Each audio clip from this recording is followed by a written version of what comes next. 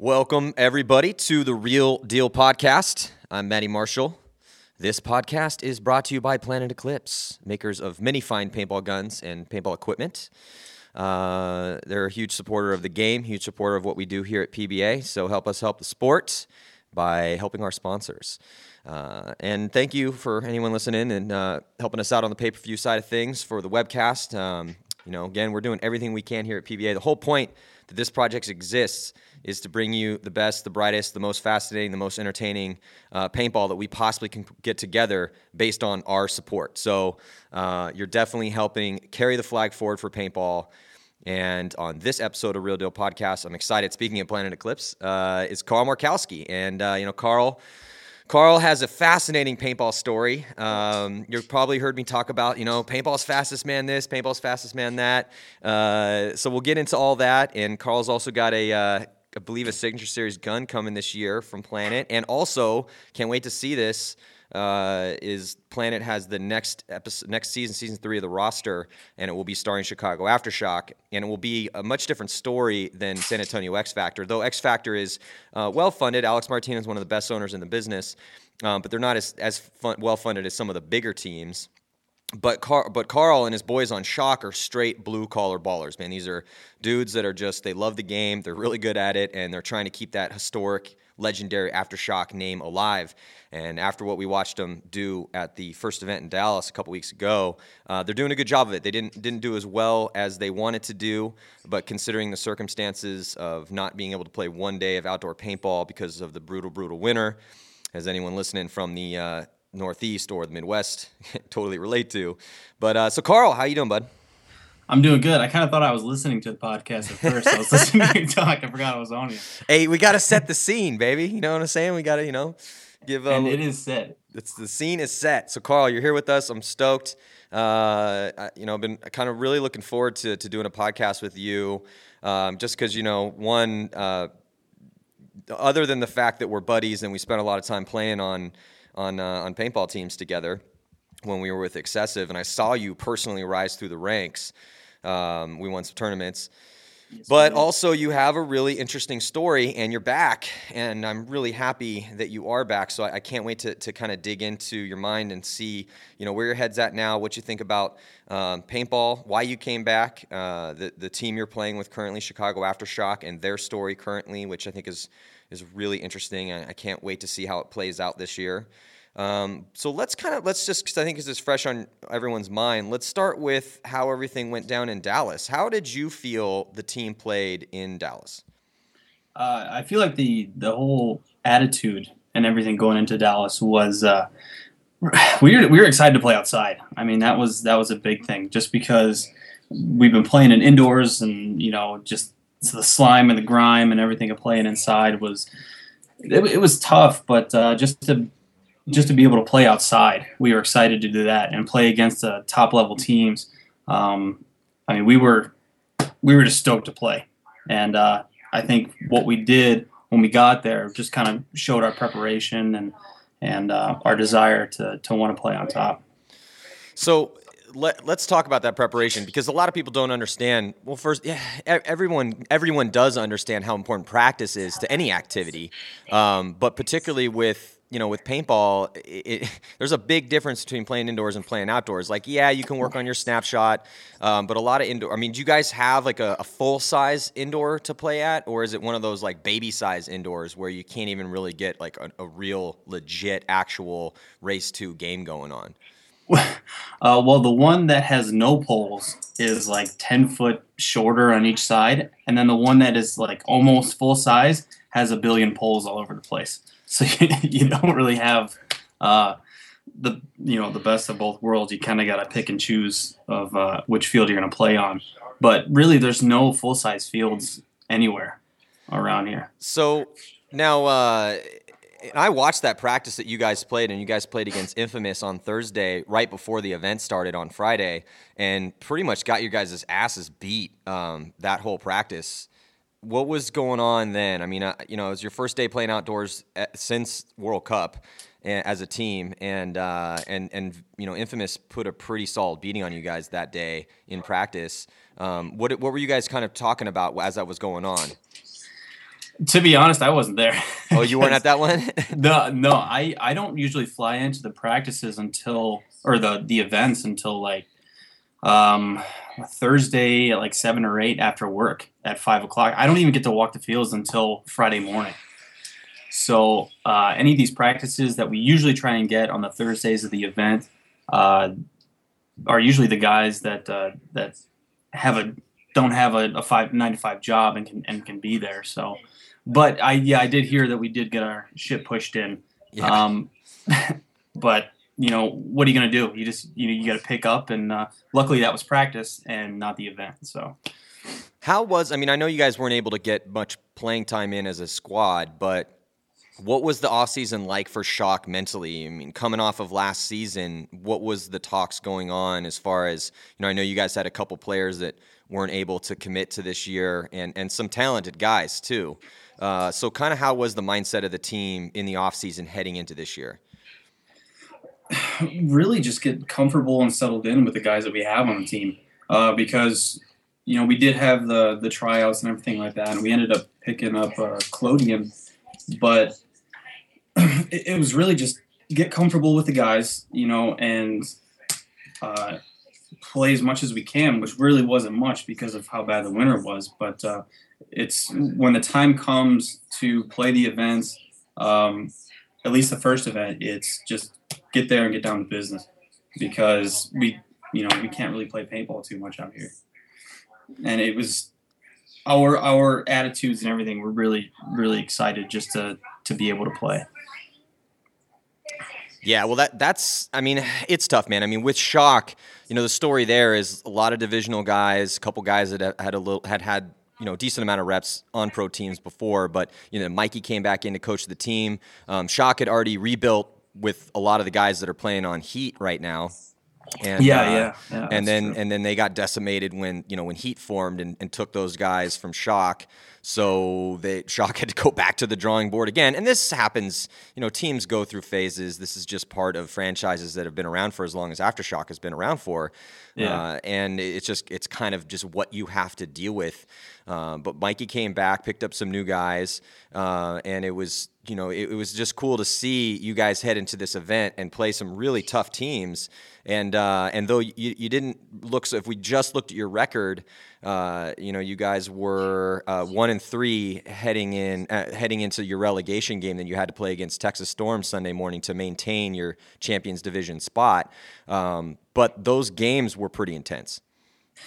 Yeah. I mean, it's the same thing. If you look at the record but you go back and you look at the games, it's two different things. So I think we played to our potential, but it was just so close, man, because we showed our strengths but yet we showed our weaknesses too, and we played off of both. And Todd and Vicious did a really good job of shutting us down completely on that Saturday game, and I thought we had a fought-hard game. Excuse me, against Ironman, and unfortunately we went to the relegation, and just pretty much showed that we deserve to stay up into the champions. So, I mean, I don't know. I'm stoked about the season and what's coming up and what's in store for us, and I'm just glad to be playing again, to be honest. Yeah, I mean, you guys did put a pretty solid beating on Texas Storm to send them back down to the Challengers Division Sunday morning and kind of just asserted your spot like, okay, look, we're much better than this team we're playing right now. And I don't know if you guys watched the prelims, but we also had some awesome games against some great teams. I mean, in the prelims, you guys played right out the gate. You played Dynasty first, and that was a really close game. You guys ended up losing that game 7-5. But then you guys, in your second game of the day, you had to play Houston Heat, and you beat them up 7-3. How were those games for you? I love having games like that, especially like right off the bat. In the morning games, right away, get down to business, just because it's, for me, I like playing against all those top teams that have been winning, teams that everybody likes.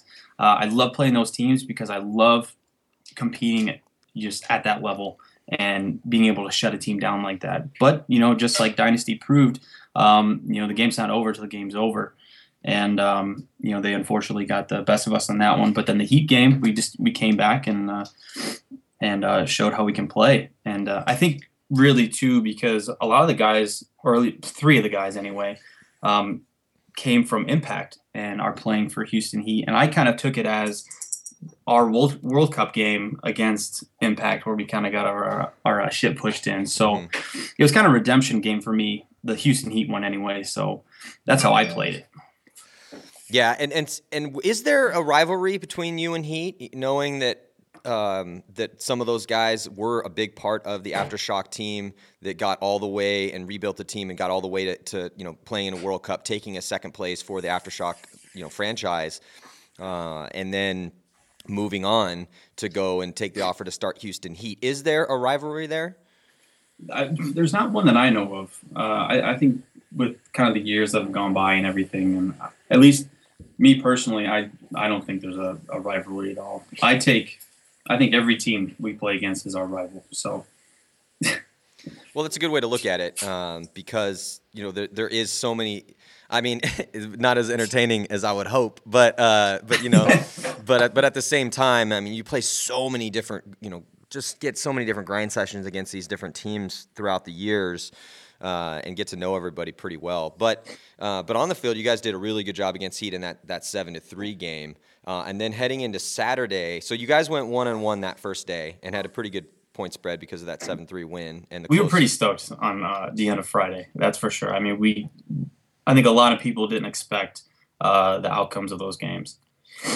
No, especially with because Heat with Heat, they lost all those players in the offseason. They lost the Russians, and that was what a lot of critics felt that was the core of their team. And the guys, the numbers that those three Russians put up on Heat in the 2 years that they were on the team was pretty outstanding. But then they went to the well and got they got some solid guys. They got Keith DeVitt, young up and coming guy. They got Tim Montresor, Ryan Moorhead, and Greg Sewers from Edmonton Impact. And they got Thomas Taylor from Excessive. So 5 new guys. And that's the thing with Heat is that, as you know, you've been around the block a lot and played for Excessive, played for Infamous, now for Shock. But, it just takes some time. And I don't think that those guys – they definitely prepared as much as they could have, but they didn't get it together as fast as they wanted it to, and you guys were able to beat them up. And then you guys go on Saturday and play Vicious, the team that ends up going to play in the finals against Infamous. They beat you guys up pretty bad, 7-1. Do you remember that game at all? How did that game go down for you? No, I completely forgot that game. I have no idea.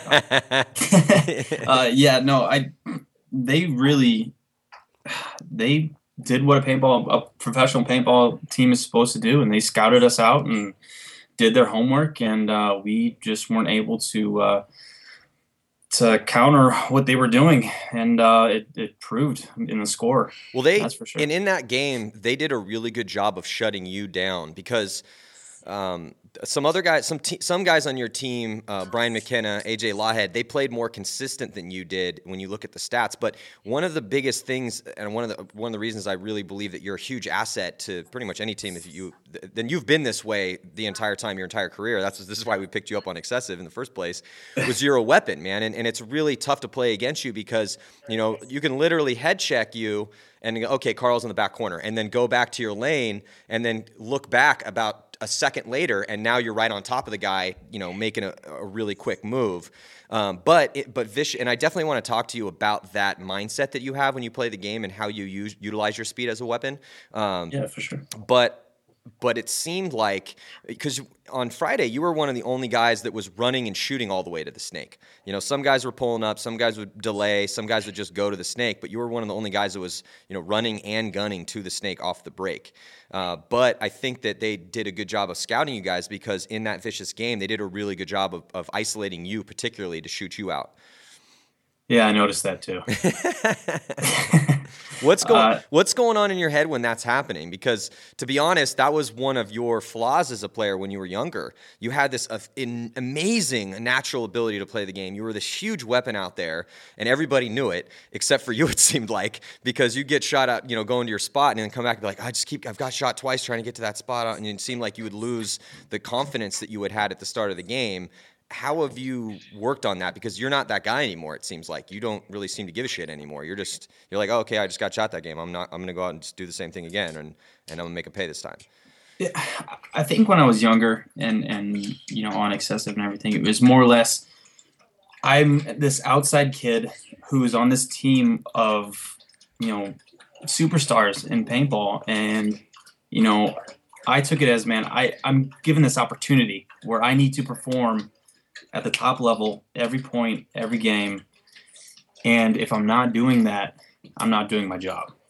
And that, but that's kind of how it was with other sports too, and I wanted to play at the top level when I was playing baseball, football, when I was skating, when anything I did, I wanted to compete at the top level and be the best that I could be, which is, a good attitude. But Absolutely. In this case, when I was with you guys, it was if I'm not shooting everybody, I'm not doing my job. Or if I'm getting shot off the break, then I might not have a spot next year or something like that. But it's I was 18 at the time, or 17 or 18, so.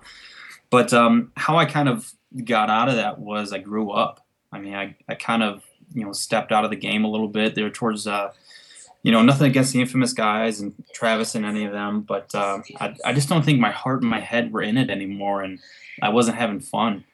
And I kind of took a step back and kind of grew up those 3 or 4 years that I left. And when I came back, it just life goes on, points go on, games go on, and you can't dwell on the last point or the last game. You just have to take another step forward to your goal. Yeah, that's a great way to put it. And I really want to get into your history and your mindset now as opposed to when you were younger, and talk about how you came up, because it is a really good story. And I think there's a lot of lessons to be learned for a lot of guys out there that are, kind of coming up through the ranks. But at the same time, I kind of want to just pick your brain a little bit more about this first event because, you guys put up some good scores against some good teams. And, you guys ended up losing to the Ironmen in your last game. We just talked about that vicious game. The Ironmen barely beat you guys 7-6. And then you went in Sunday morning having to play in a relegation game. And God, how bad do those relegation games suck to play? I'm already tired of playing them, and both times I've been in the Champions Division, I've had to play them. But we're still here, so I like the format, for the most part, because I really don't have any say in it, so I might as well like it. And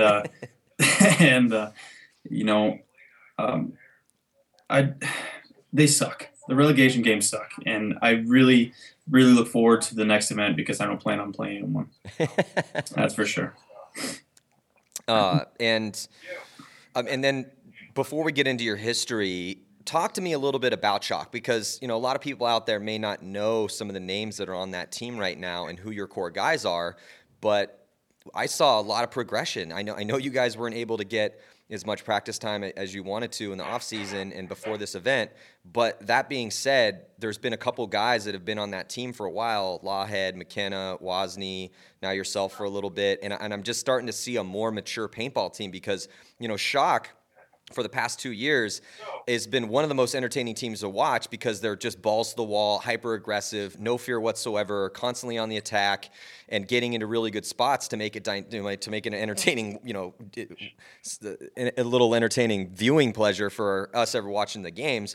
But once you guys would get to those 50-yard lines, tons of mental mistakes and just not a lot of composure, not able to maintain leads, just lots of really glaring mental errors. But I saw a lot less of that at this event, though you guys didn't have the record you wanted to have, but you're still in the Champions Division and you're getting better. So, let's educate some of the people at home about, who they should be watching or when they are actually, checking out an Aftershock game. Well, definitely watch every single person on the team because they're all coming up the ranks. You might not know their names yet, but you definitely will. One that comes off a hand is Kirk Wozni. I've been trying to work with him and kind of get him and kind of drive him in the right direction. And I think he played great. Both days. He might have had a couple penalties here and there, which who doesn't? But his playing ability, I feel, from last year into this year, even with this first event, has gotten so much better. His timing has gotten a lot better. Cliff Ginter has amazing laning skills, along with Rob Velez. Rob's been playing really good. Nick Matthews You can always count on that guy. Same with Thole. I mean, Thole's a power on the D side. Brian McKenna has been playing great. Lawhead sucks. Uh, no, AJ's great, man. He's not the loudest leader that you would know, but he's quick and straight to the point. If you're not doing your job, or if you are doing your job, he'll let you know. And that's what I like about him. And I think that's why I get along with the guys so well, because they're maybe a little bit younger than I am, but we're all around the same age, and we all really want to play paintball really bad. So so what do these guys do for a living? I mean, some of these pro paintball players that we talk about often, some of them, pretty much play the game for a living at the top level. The Konstantin Fedorovs of the world, the Ryan Greenspans. But you guys are grind 9 to 5s and do, stuff to make ends meet in between tournaments. And I think that's why I think you guys are going to pick up a lot of fans, because, you guys really are just like a divisional team. You're just really good, Yeah, And yeah. I think that a lot of guys out there that love paintball and really enjoy the fun and the trials that entails a paintball life, really. I'm a fan of your team anyway, just because, you and I go way back. I'm a huge Carl Markowski fan. I'm a Shock fan from back in the day because, when I came up, we were taught to obviously we loved the Ironmen because that was the California team. And then we respected Chicago Aftershock because, they were these brutal Midwest dudes, like lumberjacks with no necks. And we hated the All-Americans. Yeah. Because they were the really good team from the East Coast and had a way different style. So, but I could see you guys getting a lot of fans this year, because it's just it's a team that I want to see do well. I think a lot of people out there want to see do well. So what do some of the guys do for a living? I mean, what do you do for a living? I'm still trying to figure that out, what everybody does. But, I know Rob, he works for, I think, Kelly Blue Book or something. He's always driving around places. And Ryan does something up in Canada. I know he lives in Canada. That's like half the battle of knowing about Brian. Kirk, I don't. You know what? You have me thinking, because I really don't know what half the guys do on the team. I know what I do, but you fix machines, correct? I work on pumps and like fire pumps or domestic booster pumps for buildings, and I repair those, and I test out fire pumps for new builds and all that stuff, and grown up stuff. Yeah. Which is cool, because when you were a kid sleeping on my couch in between tournaments and practices and eating carne asada burritos by the beach. Two. Yeah. I remember that. So little insight into Carl's appetite and how he feeds the beast. I used to have an apartment right down by the beach, and there was this small little taco joint right down the street. And every time people would come into town, I would take them to go eat carne asada burritos, because that's about as San Diego as it gets. Is not some flashy, ridiculously expensive, just really nice Mexican food place. We don't eat at those places. That's for tourists. It had one window and one door. Yeah, tourists eat at those places. Yeah. Real San Diegans eat at dirty Mexican taco shops. Place hasn't been painted in 10 years. Looks like they might be serving rats from the alley in the back, but they really don't. And so I would take them down to get carne asada burritos. And there's only been 2 people that have ever come down, went to this place, ordered a carne asada burrito, went back to the apartment a block and a half, ate it, and then after eating a carne asada burrito, which is about the size of your forearm, decided then that one was not enough. They needed to go back and order a second carne asada burrito and eat another 1,500 calories, and one of those people was Carl Markowski. They were good. I'll give them that. Yeah, delicious carne asada burritos. I love them so much. So where are you still living in the place where up on the hill with Greenspan and all them guys? Yes, we live on the hill. On the hill. Do you still have the truck with the rack on top? No, I do not have the workman's truck anymore. Had to sell that thing. It was getting a little old. Little insight. I learned how to drive a stick shift in that thing. 'Cause I remember you looked at me and you go, "You know how to drive a stick shift?" And I said, "I have no idea." "Are you kidding me? You do not know how to drive a stick shift?" Nope. Oh, you were learning. We are going right now. Well, that's because you can't call yourself a grown man and not know how to drive a stick shift. I mean, that is true. What if I cut my finger off in some freak lawnmower accident or something, and you're the only person there, and the only car there is a stick shift, and now I die because you can't get us to the hospital, like, no, man. We're stalling for days. Yeah, no. We'll get it going. Every grown man. I mean, what if zombie apocalypse happens and the car that we fight our way to is a manual transmission, and I've been shot or been bitten, and I'm about to turn into a zombie? Well, then you should blow my head off if I've been bitten, for sure. But yeah, every grown man needs to. So anytime I have a younger friend of mine who doesn't know how to drive a stick shift, yeah, that becomes like priority number one immediately. Yeah, I remember that. We went to the parking lot by the bay, and you picked it up though pretty quick. And that was the only experience I had. And I went home, and then a little after there, I think I moved to Minnesota, maybe a few months afterwards or something like that. And I had a truck, an automatic. And right when I got there, gas was like almost $5 a gallon or something like that. And I was like, okay, I got to get a car. So I went to a dealership and I got a small stick shift car, and I stalled it once. And then after that, I was good to go. Nice. That's all the teaching I had was the Matt Marshall way. Well, I'm glad it worked out for you.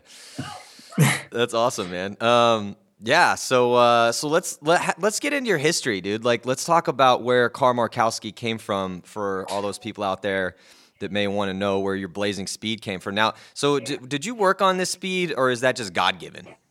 To be honest, I think it's God-given. I mean, I work on stuff here and there just by trying to stay active and, playing basketball and doing some things here and there. But when I played baseball, it was, in my mind, it was hit the ball as hard as I could and then try and get around the bases before they could throw it back. And then with football, it was, I get the football, and I run away from these 11 guys trying to tackle me as fast as I can. So what position did you play in baseball? Shortstop, catcher, pitcher, and third base. That kind of sounds like my baseball career. What position did you play in baseball? Every position. And then what position did you play in football? Running back, I'm probably guessing. I played running back, wide receiver. I was the kickoff guy, and I would get down there before I would kick the ball off and get down there before anybody else would. They had me sit back one time, and then I was like, Coach, let me run down, let me run down the field. He goes, okay. So I was the first one down there every time. I was kick return. I was punt return. I was the punter. And I was a captain, and that was about it. Nice. So, I played nose guard too. Were you fast as a kid, or did you develop at some point and you're just like, holy shit, I'm blazing fast all of a sudden? Or were you that like little fast kid in the neighborhood as well? Like, I always thought I was kind of quick. One of my friends, Mike Carroll, he always beat me. Every time I raced him, he would always beat me. And then after that, in high school, I was somewhat fast. There was always a kid faster than me in high school. And then as soon as I got out of high school, I think it's kind of where it grew, and I didn't lose a race since. I did race Mouse though. Yeah, I heard about it. So talk to me about this. I saw the Instagram video. It looked pretty close. To be honest, I thought maybe Mouse might have had you. I couldn't really tell from the angle. And Mouse has been begging to race you too, because Mouse, talk about someone that's definitely improved his speed a lot through lots of training. I mean, Mouse is a machine. Sure. That dude is. But that's why I was wondering, because I mean, maybe correct me if I'm wrong, but I doubt you're out there doing sprints during the week. I hope you probably should, because then you'd be even faster. But I'm guessing that you aren't, right? No, I play basketball just about every day after work. And basketball is not wind sprints, Carl. I'm talking about wind sprints. Well, okay, when you're playing little not 12-year-olds, but probably like 18, 19-year-old kids who that's all they do is play basketball, and it's half court, and you're running back and forth. I at least get little sprints in there, but it's nothing where, I don't do what Mouse does yet. Thank you. All right, I was gonna say, hey, he's close to you, man. This is how it went down. It was tell me the whole story. Like, did he like go and seek you out and was like, that's it, we're racing, or like how did this go down? Well, it was I think it was like Friday afternoon or something like that, and we're sitting out in front of GI and kind of throwing the football around, and then I see Marcelo, and I'm like, you know what, I'm geared down, but I still have my cleats on. You know what, I'm just gonna this race whole thing we might as well just make it happen. So I get Marcelo. I'm like, hey, get Mouse. Let's just race. Get this thing done. Let's just get it over with. So he calls him up. He comes over. We're like, okay, trying to find somewhere to race, and then we find the little raceway, like right when you go to the fields. I'm like, all right, okay, we'll do it right there. So we line up and we race, and I guess we legitimately tied, like our first time. So we're like, okay, we got to go again. So we get back, give it about a minute, and then we take off again, and I stumble like halfway through, and and he thinks he won and everything. I was like, hey man, I kind of stumbled a little bit. You mind giving me one more race? And he comes back. He goes, okay. And we get down. We start again, and we race. And I guess we tied again. He might have beat me by a hair, but I don't know. We're both going the same amount of miles per hour down the thing, so I don't really know who's winning or not. But he is a lot quicker than what I thought he was. That's for sure. A straight line run he is. Yeah, no, Mouse is really fast, and people had kept telling me, hey man, Mouse has gotten substantially faster in the off season than he was, and he was already quick last year. And I don't want to take anything away from Mouse. Mouse is a machine. He works very, very hard to be in the condition that he's in. Oh yeah, definitely. But he's a rock. Yeah, for sure. But I just think it's interesting that that's what's possible if you train hard. But I would love to see you put some effort in, and because then who knows how fast you could get. But I think the one difference though is that Mouse is very fast, and he definitely can close to make moves, but you use your speed as a legit weapon out there. I mean, go watch the games. Watch an Ironman game. Watch how Mouse plays. Mouse plays a little bit more he plays a much more controlled game than you do, but you are really starting to use your speed as a weapon, as in, like I was talking about before, where, when we saw this, like I'd have to go back and watch the tapes again, but at least I think 3 or 4 times in the first couple games where you're in a spot, you see a move, you don't hesitate, you take off and go take a guy down, and that guy had no idea that you were going to actually make that move at that time and cover that much distance that fast. So you're actually using your speed more as a weapon out there on the field than Mouse is in all the games that I've seen you guys play. And there's a mindset behind it too. I'm not just you being a paintball player, you obviously know there's always a timing and a gut feeling of when you got to do something, you do it. And that's really how it is for me. I'm kind of playing it out in my head, how I want it to go. And if I get that feeling and, I shoot those 2 guys in at a certain time, and, if I get the feeling to go, I'm going to go. And hopefully it works, some of the time, and it looks controlled. But, it's been working in my advantage for sure. Well, another thing that's interesting about your speed too, and is that you're able to go really, really fast, but you're also able to twist your body around to get those shots. And when we teach clinics, this is one of the things that we teach. It's like, look, when you're going forward, your forward progress is going. When you don't want to completely turn square to your target, you want to keep your feet pistoning forward, twist your upper body around, and then that way you can keep your momentum, keep your speed going through, be a harder target to hit. But that's where the training comes in. And that's another thing you're able to do really well is really wheel and deal and whip that gun around and get accurate shots on, and I think that's one of the reasons that you're so good at running out to bunkers and shooting at people very fast, which is honestly why you were such a weapon. That's how Fedorov got famous. Fedorov got paintball famous because he was this young Russian kid running to the 50 snake and shooting back accurately off the break. And no one really had done that before. And then we picked you up because you had that special ability too. It's funny too because it was Northeast Open, I think like 2004 or something like that, and I was playing for Tim and Effect, and I was watching a Russian game, and I saw them running and shooting, and that was the first time that I kind of saw a whole team legitimately running and shooting, and I said to myself, I'm like, you know what, if I'm going to compete at the highest level, being on Tim and Effect, I'm like, oh, this is the highest level, but there's this is the highest level that I can get, but I can get that. One more playing for a pro team, eventually, maybe someday. But I said, you know what, I'm going to have to learn how to do that. And I worked on that almost every single day, like just running out to a bunker and then running and shooting, running out to a bunker and then running and shooting, and just getting my form down. And it's today, it's a demand. You have to do it. You have to know how to do it, and you have to know how to do it accurately. Yeah, and So no, man, I'm just astounded at your ability to do that so well, and also just your natural level of speed. I would be incredibly stoked if you actually started doing wind sprints like Mouse did, because then maybe we just put this who's the fastest man in paintball to rest. But I'm stoked for Mouse that he's that fast now, because And the reason, because a lot of people be like, why does Maddie keep saying that Carl Markowski is fastest player in paintball? I'm like, I'm saying it because I've seen it with my own two eyes, man. How many races did we? Because for people that don't know, when we would just do this. When you were on excessive, we would just call another team out and be like, who's your fastest guy? All right, Carl's going to race him. And then we'd make you didn't have a choice. We're making you race their fastest guy. And we did that for like 4 years. Yeah. And you didn't lose a race for 4 whole seasons, maybe more than that. Do you remember losing a race to anybody? I don't remember you losing a race to anybody. No, I'm taking this one against Mouse as a tie. I still haven't lost yet, so. And I told him we'll do tiebreaker too at the next event. Nice. So no, but yeah, I can't remember since I started playing paintball. I can't remember losing a race. Well, keep it up, man. And another thing too is, you're not a spring chicken anymore, Carl. You're not. Dude, I'm 28 years old, man.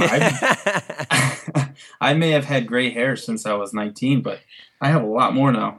Well, you haven't gotten fat. You've always kind of had that freakish build. I tell that one story too, where do you remember that time when we were at the bar in Orlando, and there was that machine where the punching machine, and there were those 2 jack dudes who were just like, throwing their shoulders out, trying to hit this thing as hard as they could.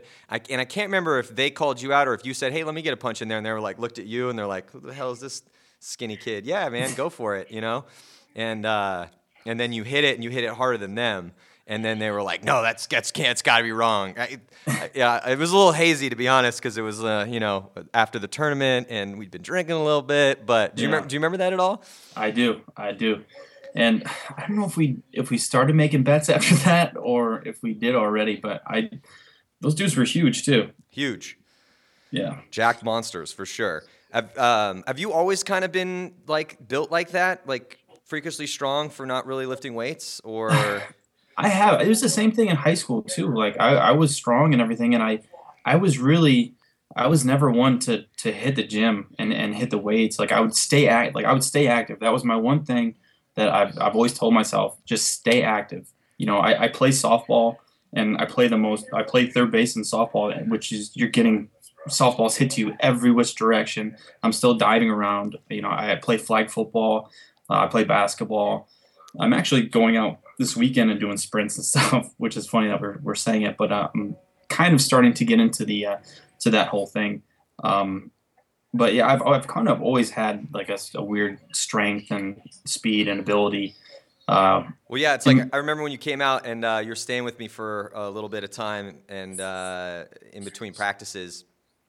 And we had the Meat Hammers, the softball team, where it was like all the dynasty guys, like basically all the paintball dudes that lived in down in Pacific Beach and in San Diego would come and we'd play softball, and you come up and you have one at bat and hit a home run. That was it. It was like Carl Markowski for his special plate appearance. Oh, and he just jack went over the yard. Oh, nice. I was wearing jeans too. I remember that because I didn't plan on playing. I was wearing like jeans and like a long sleeve or something like that. And I was like, oh, let me try. I want to try. You guys threw me in there. Yeah, well, you did just fine. Actually, it was great.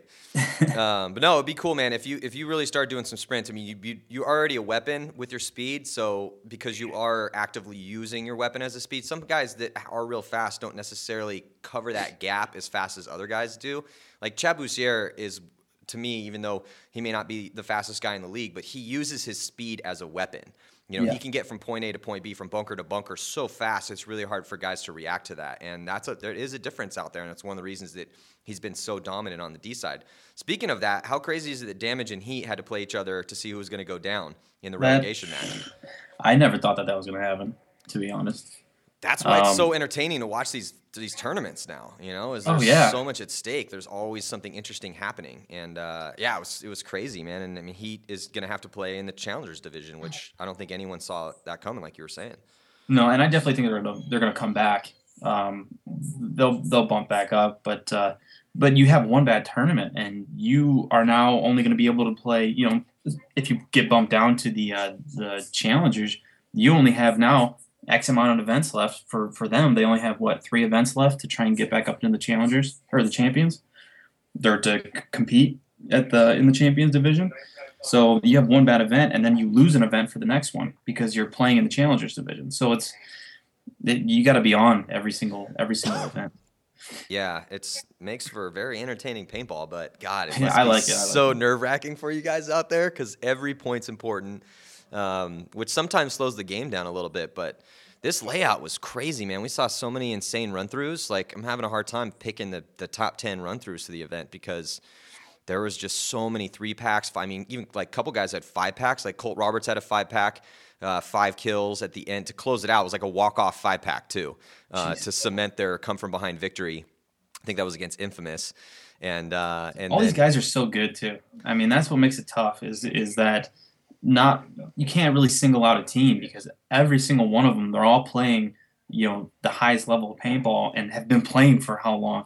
So it's so every team is so tough to play. That's what I don't think the divisional players know, man. This league is no joke. Every player can do that. Yeah, which is why it's admirable to see like a team like Vicious make it all the way to the to the finals. And though they did lose to Infamous, it was still awesome. That's the farthest they've ever got. And they got stomped in practice leading up to the event. I mean, Ironman beat the tar out of them for 2 weeks straight. Then they went to Florida and got their teeth kicked in by Damage. And then they go out and actually and then Vicious beat Ironman in a head-to-head game. Even so it doesn't. I mean, that's just one of those things, man. We talk about this all the time. Like, practice is just that. It's practice. It's incredibly important, but just what happens in practice is not what's going to happen in the tournament. So Vicious comes in after a real hard month of practicing. And same with you guys. Like, you guys weren't able to play outdoors. Vicious wasn't able to play outdoors until that month of practice. And Todd was just screaming at these guys. And we did a practice report in PBA. Check it out on our YouTube channel. Oh, yeah. And Todd was just losing his shit out there because, Todd's one of my boys. He's my co-host over here. And so we talk about the game a lot.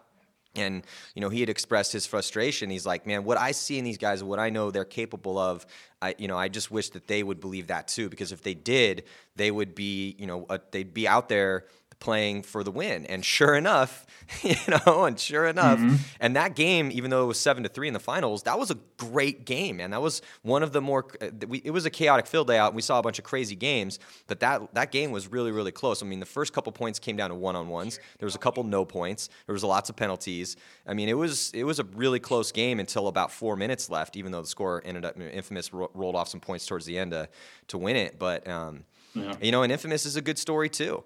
And those guys used to play with Infamous. Yeah. Did you speaking of some of these bigger teams, are you starting to get offers? Did you get some offers in the off season to switch camps and go play for other, more well-funded teams? I did get a couple after World Cup. I told them all, I gave my word to Bruno and Rennick that I would play. And that I would play with them, and I'm real big on loyalty, and at least if I tell somebody something, I play it out. So, I'm guessing you want me to tell the teams that were trying to pick me up. Well, that would be cool. If you don't want to, I'll respect your your Fifth Amendment privileges. But I'm assuming I'm just throwing some names out there. Probably Heat, probably Damage, maybe the Russians, Art Chaos. The teams with money. And that we're trying to cherry pick players, I'm assuming. Yeah. There's, I got approached by Heat, Iron Man. I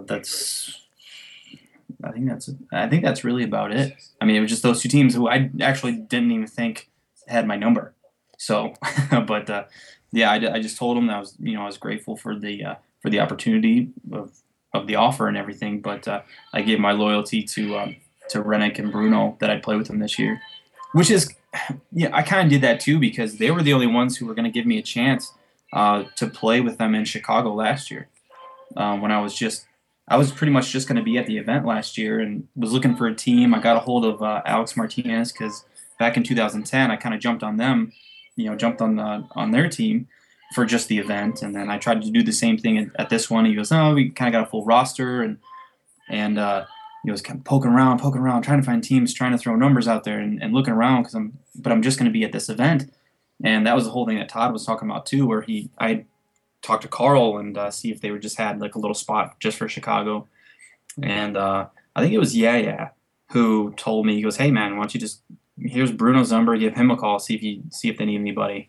And then it just went on from there. And I told him too in the beginning, I was like, "Bruno, man, I'm only playing Chicago. I can only do Chicago. I'm just going to be here. I don't really have any interest in playing in, really at all anymore. I'm just, if you need me, I'm here. I have equipment." But I only got to play the one day. So I was like, "Oh man, well, yeah, I want to play a full event." So then West Coast Open comes up, and then our results from there happen, and I'm like, okay, well now I have to play in the Champions Division for World Cup. I can't just not play. So, and then it just kind of my love for the sport and my desire and drive to play just kind of grew from there. Yeah, that's. I mean, I kind of want to jump into your history here, but let's just kind of get right to that real quick. I mean, you did take a big break, like you were saying earlier. You just kind of had lost the drive and the love for having to put the time in and playing at the highest level, because it is. I mean, you get a lot of.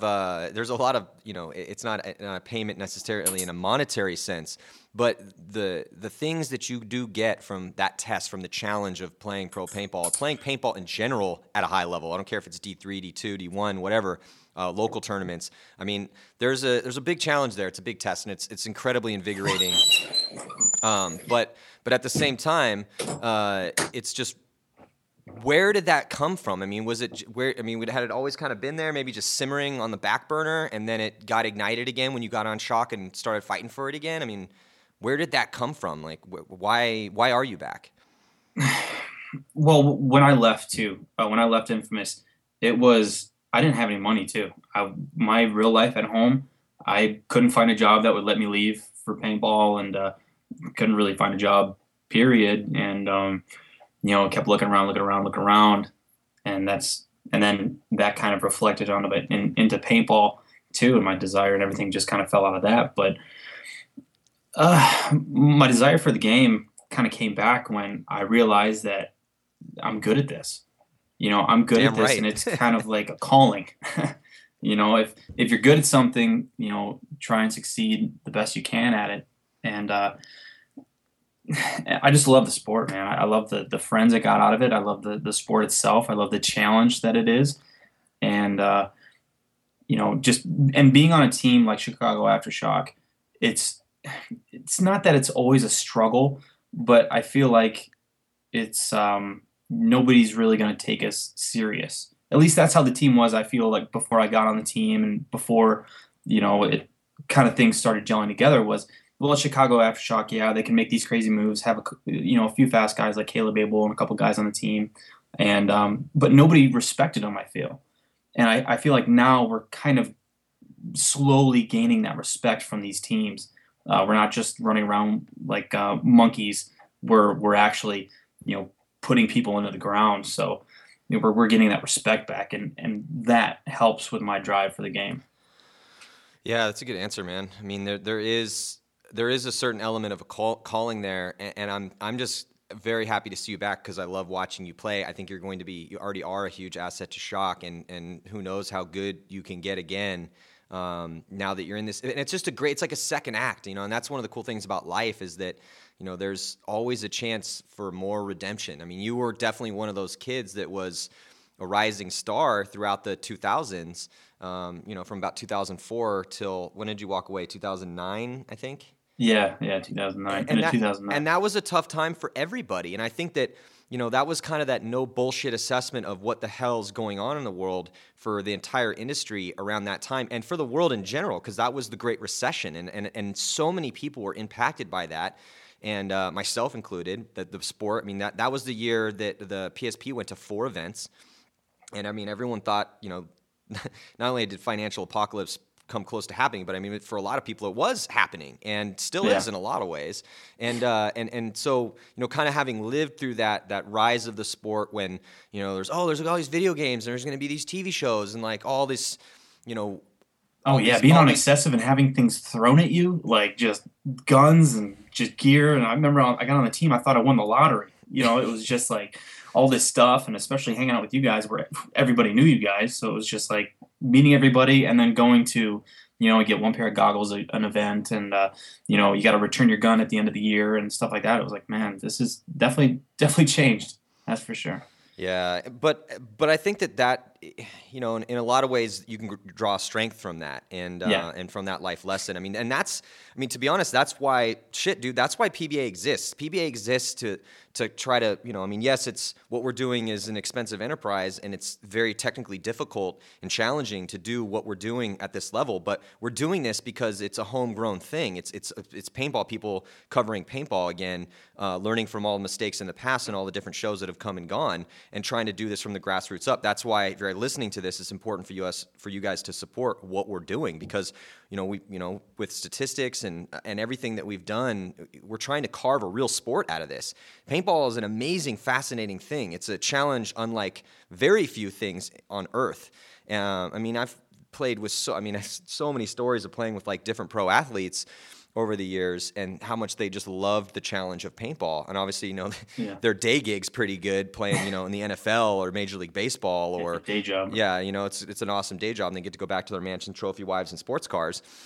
But at the same time, that and I hear this a lot, man. Like, oh, where's Red Bull at, man? When is the Red Bull coming? It's like, look, guys, let's actually make this a fucking sport, and then everyone can come to us. You know what I'm saying? Because it's not going to be that simple. And unless somebody has got a hotline to the marketing dudes at Red Bull, please hit me up on Facebook if that's true. But that's the thing. So it's kind of cool to see, you have this second act where, you rode that wave of being this incredibly talented guy on the, championship team for a year when we were doing really well with success. We did well for a couple of years actually, but then have to go back completely, and completely basically like break the mold on everything in your life, from relationships to jobs to where you lived and all that, and start from, the ground up again, completely rebuild your life, do an awesome job of that, get a job, get married, do the whole thing. And then, this, burning need to, do what you do, which is, play the game of paintball. I mean, you are gifted at that. You have gifts that very few human beings, even at the top level, have naturally, so it is. And I still have stuff to work on, for all the players out there too, man, it's all these guys that are up here playing at this top level. We all have stuff to work on. Like, I may be known for my speed, but I still need to work on my gunfighting. I still need to work on my speed. I still need to work on, a lot of things. And, don't get me wrong, I love being known as that quick, fast player, but I also want to be known for a really good gunfighter and a really good, player with really good timing, and so it's and that's what I love about paintball too, is it's so encompassing of an athlete, because you have to know how to run, but you also have to know how to direct a paintball marker in a spot where you have to shoot, where a guy's standing still and shooting back at you. Timing and communication, and it's fun. It's a lot of fun. Yeah, and to me it's I think that you were a baseball player, and I think that when you look at the parallels, there's not a lot of like direct parallels, but I think one of the most fascinating parallels between paintball and baseball is that baseball is an activity where if you're successful 3 times out of 10, you're an all-star. And paintball, when you really look at the stats and you start breaking the stats down, dude, first of all, just the most important stat, wins. Well, you lose way more than you win. Look at Heat's record from the past 2 years. Not this year, obviously, because they're not getting out to a great start. But we still got 4 more events. But the 2 years before that Heat existed, they won 4 events out of 10, which is completely ridiculous. But even they lost more tournaments than they won. And when you start breaking it down, the measure of greatness, if you can get over averaging 1 kill per point that you play, you're a superstar. Very, very few people can achieve that level of G rating prowess. And then it's tough. The win rating on the top guys is, some of it's in the 60 percentile, so it's a difficult sport, and mentally, I think that to me, that's the most important part of it. Like we just did an interview on PBA with Archie Montemayor, and he's talking about what separates him from the pack. And he's like, man, this game's all mental. I mean, everything from what the other team's doing to, where am I, when I'm in my bunker and shooting at somebody else's bunker, what part of the bunker am I shooting at and why? There's all these little mental things that go on out there. To me, that's the fascinating part about the sport. And obviously what separates, a good paintball player from a great one, and a great one from, somebody that's defines what the sport means in our generation currently, so. Yeah. Well, and with the stats too, I mean, you don't have to go out there and shoot everybody every single point. You may not even get to shoot, you may not even get 1G every other point or something. But if your job is to get to the 50 and draw guns so that the other guy on the other side of the field can shoot somebody, you're doing your job. Like, I try not to look at the stats and everything too much, but what you guys are doing a great job at. Don't get me wrong. It's the webcast and the stats are a visual for a sport that has no voice. And I think you guys are doing great at it. But also the guy on the other side of the field who's not getting kills, but he's drawing guns, is doing just as good a job as that guy who's shooting him in the pack. Totally. And I think that's another side of the sport that needs to be explained too. Well, yeah, I mean, I'd love to put more eyeballs surrounding the field so we can start counting assists. Excuse me, but that's why you need to pay for Sunday, because then we get more resources so we can do more cool stuff. But stop being cheap. Yeah, Jesus Christ. But the thing is that that a sport doesn't exist without statistics. Every single sport has some sort of metric which lets you in, and it's not necessarily for the guys playing the game. That's great. Like, I'm sure Archie's pretty stoked on his #1 rating right now. But there's going to be another tournament, and then there's going to be another tournament after that. And what it really lets the coaches and the fans do is kind of dive into these different metrics, these different numbers. Be like, let's look at the survivability. Like, okay, well, like for instance, Colt Roberts is in the top 5. He's actually ranked 5th, right? Archie Montemayor is 1st. But when you look at their survivability percentage, Archie is #1 in survivability, which is pretty awesome considering that he's in perilous situations a lot. Colt is the definition of perilous situations for X Factor because they send him up the center a lot. So he's risking himself a lot, and he's down I think 73rd in survivability. But even though he took 73rd in survivability in that one category, he's still ranked in the top 5 because his other categories were so great. And that's the sport though. That's what makes paintball interesting is it's not just how many guys you're going out there and shooting. That's only 30% of your overall player rating. Just how many pure killing ability, but that's interesting because that gives you a depth that you're now able to kind of dig into these different games and watch them and actually, okay, I'm watching this game and I'm watching these guys do what they do so I can be entertained by and be educated by what the best in the business are actually doing. And that's a huge resource, man. It's a huge resource for players of all skill levels across the globe, because if that didn't exist, then where are you going to go? Then now you can just go to your local field and watch the best guys there. Well, those might not be the best guys in the world. You can watch videos, but because of the lack of support, a lot of paintball video companies haven't really been, putting out DVDs. Thank God that there's been, some teams and some sponsors, like, again, why I love Planet Eclipse. This is actually a good segue. Actually, I didn't mean to do this, but why don't we talk about Planet doing Aftershock as the subject for season 3 of the roster? When did you guys get that news?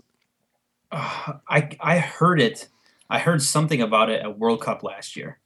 And I was like, that would be a great kind of Kickstarter for this team, or even a fan starter for the team. But regardless of whether we're getting filmed or not, the team's got to play good. But now it's just going to be, put online forever, what's going to happen. So, but for me, it was like, man, this is a perfect opportunity for this team to really show what it's made of. And I think it, even though some of the guys might not say anything about it, but I really think it's, they're thinking about it and they're like, man, I really want to play well, for the cameras, if, however you want to put it. But I love the fact that we're the team getting filmed because we're the underdog, that's pretty much how you got to put it. We're the underdog, and it's kind of just following us on our story. And I think it's going to be a great documentary. I think so too. And you guys are definitely the underdogs because you're not that highly funded. You don't have, a a ridiculously rich owner that's going to, fly you guys all around and give you everything you need, there's going to be a lot of struggle there. And there already has been a lot of struggle. I mean, dude, Aftershock fans are lucky that the Aftershock program's still around. And it's been a really hard fight, and it's up to guys like Rennick and Mikey Bruno to keep that flame alive, and then try to really be emphatic about telling the guys that are on the team what's at stake. You know, I mean, in a very real sense, the legacy of the team is at stake. That's as true as gravity, man. Like, no bullshit. Aftershock is one of the most winningest teams that's ever played the game. Has won, this was long ago, and we're talking about late 90s, early 2000s when Shock was at its pinnacle, and they played great in the 90s too. But that was 14 years ago, man. So this is a completely new age, and I've personally seen the evolution of the guys that are on Shock currently on the field, and I don't really know the guys that well off the field, and so I want to know what happens behind the scenes. I've heard, obviously I know Mikey, I know you, talk to the guys a little bit, when we have to do our due diligence so that I don't sound like an idiot when I'm up there talking about the team. But at the same time, like, the ins and outs and what goes on behind those squads is, I think a lot of people are going to be able to relate to that, because Aftershock is just the same behind the scenes as many divisional level teams are. And seeing what you guys did at the first event, you went 1-3 in the prelims and had to play in a relegation match again against Storm, but you beat the brakes off Storm. And I can't wait to see MAO and see what you guys do. And not only that, but Planet is, going to be following you guys around all year long, and Dan Napoli is going to be putting together another masterpiece. So I can't wait to do the VO for that, man. I'm going to be pretty excited about that, because I just think it's a cool project. It's one of those things that, you need to have information in order to care about things. With all the billion distractions that exist in the world, if you don't have information out there about teams, players, the sport itself, all this different stuff, again, that's our mission here. And I try to help as many people as possible within the framework of the sport to tell those stories. And that's why I'm so happy that, Planet, thank God there's companies like Planet around. And I'm tugging on their chain for a good reason. I'm not stroking off Planet because it makes me smile. I'm doing it because they're doing a big service for the sport. And it puts their brand out there in front of, but those are very expensive projects. And, more people need to you vote with your money, man. Like this, that, again, it's kind of one of those reckonings that humanity's had since, the late, aughts, since 2009, 2010. But in a very real sense, moving forward, the things that you give your support to, like, if you want to eat healthy food and drink healthy beverages, well, buy more of that shit. If you want to see more cool paintball stuff, buy that content, support it. That's the only way things work, because, you can't just expect some, like, money angel to come down, plant some money trees so we can just go pluck $1,000 bills off of it and continue to bring, these paintball stories to everybody. That does sound like a great idea. God, if we could find a money tree, that would be so awesome. I'd be stoked. But like you were saying, it's especially when everybody has everything in the palm of their hand, literally. When the information and everything is right there, the more you can make it, steadily available, but it comes at a price, and it's just like a webcast. If you want to be able to enjoy it, it comes at a price, and you just got to kind of suck it up, man. Everybody's paid how much for paintball during the years? Lots and lots and lots of money. I know I have, but something small like this, or even like the Eclipse, when they have theirs on Vimo or whatever it's called, that costs money, but it's going towards the sport. That's the thing. It's going towards the sport. You're not. It's not going to Pepsi. It's not going to Red Bull. It's not going here. It's going back into the sport. So, I mean, I think it's a good idea. I hope people open their eyes and realize really what it's for, and just kind of suck it up and pay it. Yeah, I hate to feed trolls, but man, some of the shit that I saw people saying, just so ignorant about the ways of the world and how things actually get done, when you really kind of roll up your sleeves and try to create things in the world. And that's just part of the deal. Like, I try to accept all criticism and listen to everybody equally, mostly, but at the same time, I mean, it was just very infuriating. Like, guys, some of the people were like, "Oh, these companies like HK and Planet and Die and Empire are just making trillions of dollars and this," and it's like, no, man. I'm like, I deal with those marketing guys all the time. I know where they're at, and everyone's supporting it, everything as much as they possibly can. We've made so much progress. If you look at how well the PSP's done, I mean, in order for paintball to actually get to where we all want it to be, it's like, it's one of those things. Like, you can sit there and, like, that's why I totally appreciate all those people that are like, oh, power of positive thinking, and that's great and everything, but you really want to focus on your goals and your dreams, and you want to sit there and, like, imagine the Ferrari that you're going to be driving and the secret and, like, all that stuff, and I appreciate that, and absolutely, like, yes, you want to think positively about your life. You don't want to be a miserable bastard just mulling through life and angry at everything all the time, because you will. Or you do. Or you can. Hey, it's your prerogative. You can do whatever you want, man. That's light. That's part of the cool thing about being alive. You can choose any path you want. But one of the reasons I can't stand that shit is because, if you ever needed it, has anyone ever dug ditches? My dad made me dig ditches when I was a kid, and sitting there and thinking about digging the ditch never got the ditch dug. You had to actually pick up a goddamn shovel, put it in the dirt, work hard, and then you can dig the ditch. My dad used to have and I still to this day think about this when I have any sort of big challenge in front of me, whatever it may be. I always think about this, and my dad would send me to go do chores, rake up leaves, dig a ditch, put sprinklers in, whatever, man, all the assorted things that we had to do around the house as kids to earn your allowance. So if my dad ever caught me just kind of sitting there and thinking about how much I didn't want to be doing that particular chore and wanting to be playing video games or riding my bike or doing anything else but that, and I'm sitting there and in my head and I'm just like, God damn it, I don't want to rake these leaves up. This sucks. Or I don't want to do, I don't want to do whatever it is that I was assigned to do. My dad would come and he'd look at me and go, "Hey boy, staring at it ain't gonna get it done." And that's true. You can't just sit there and think positively about something and some magical muse is going to come down and give that thing to you. You have to work for it. You can't spell action without act. Yeah, you have to put work in, and that's literally what we're doing to build a sport. These companies aren't just willy-nilly, burning through money to just giving money, and that's like when some kids will be, I hear these emails that get sent in for sponsorship requests.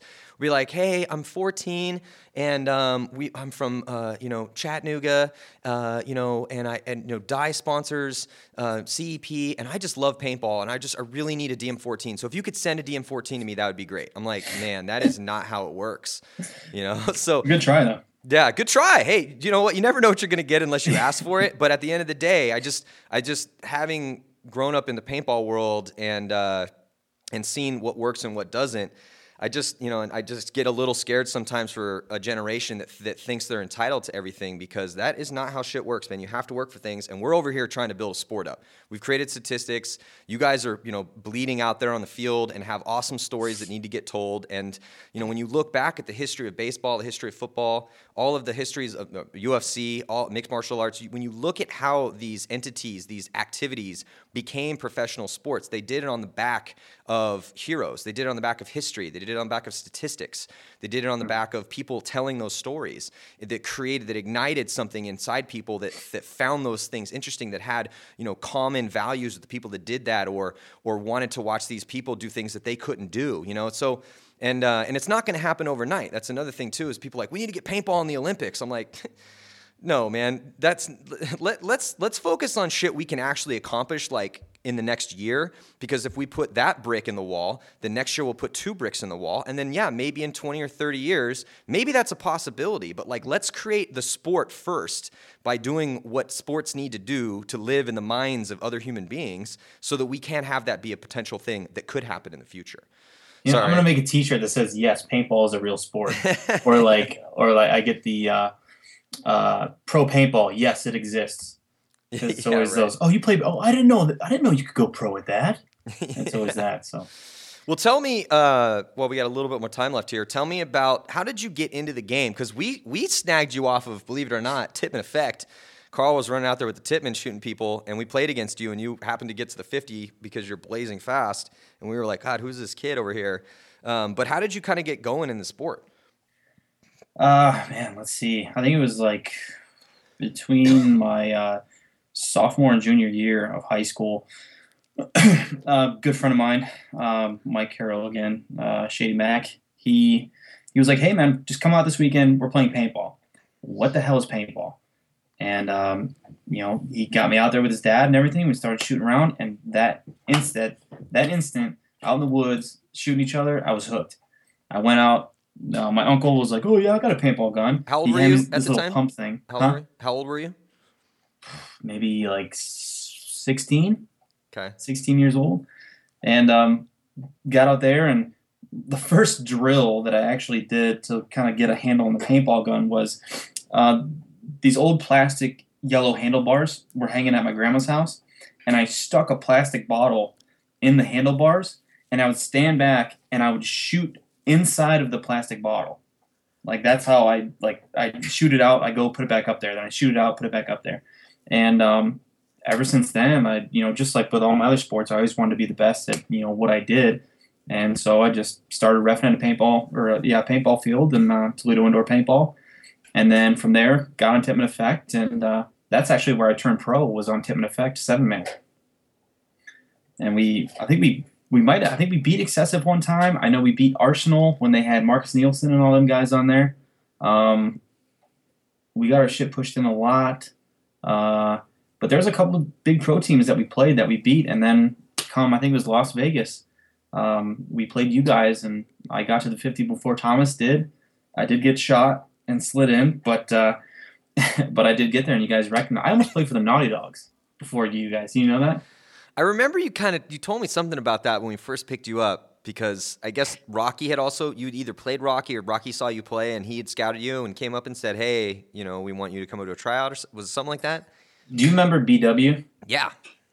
It was I was getting ready to move to Seattle at the time, and I think I approached him and Rocky, and I was like, "Hey, can you guys, I got my courage up, and I walked up to him. I like, hey, I'm Carl Markowski, blah blah, play for Tip and Effect. Already they're going, yeah, okay. And I was like, you guys mind, please, watching a game of mine? I would love to play for you guys. I'm moving to Seattle, close to you guys. And I think that was maybe have been the game against you guys. And I think Rich came up to me after the game and he goes, "Hey, do you want to play for us?"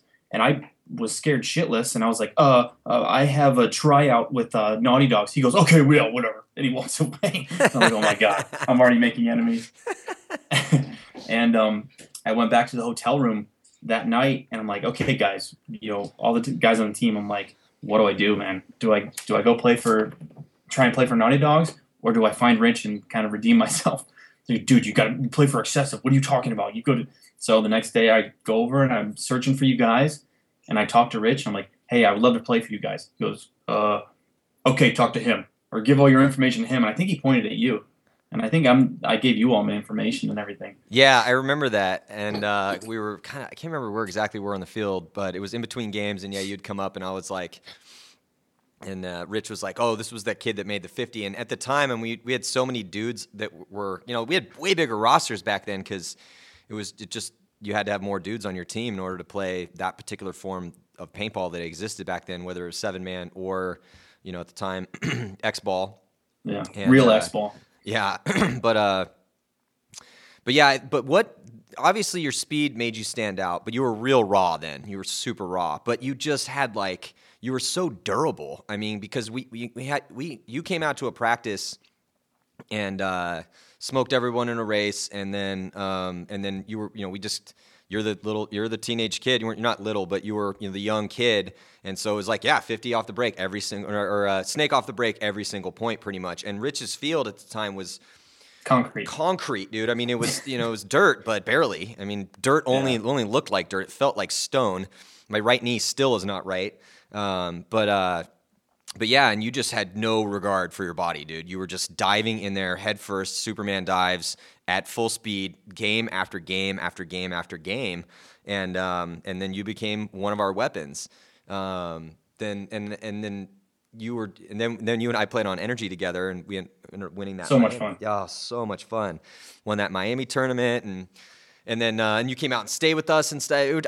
You were always like a super humble, awesome kid who I didn't really think like was aware of how talented you were, and relatively mentally weak when you were younger, which is why I'm really excited now, because I started to see it after you went to Infamous before you walked away, because you really started to have that selective amnesia that you have to play paintball at a high level and continue to go, point after point after point, even if you're getting shot, to just kind of forget about that point, focus on the next point. And I really started to see you start to shine. I mean, you had always shined, always.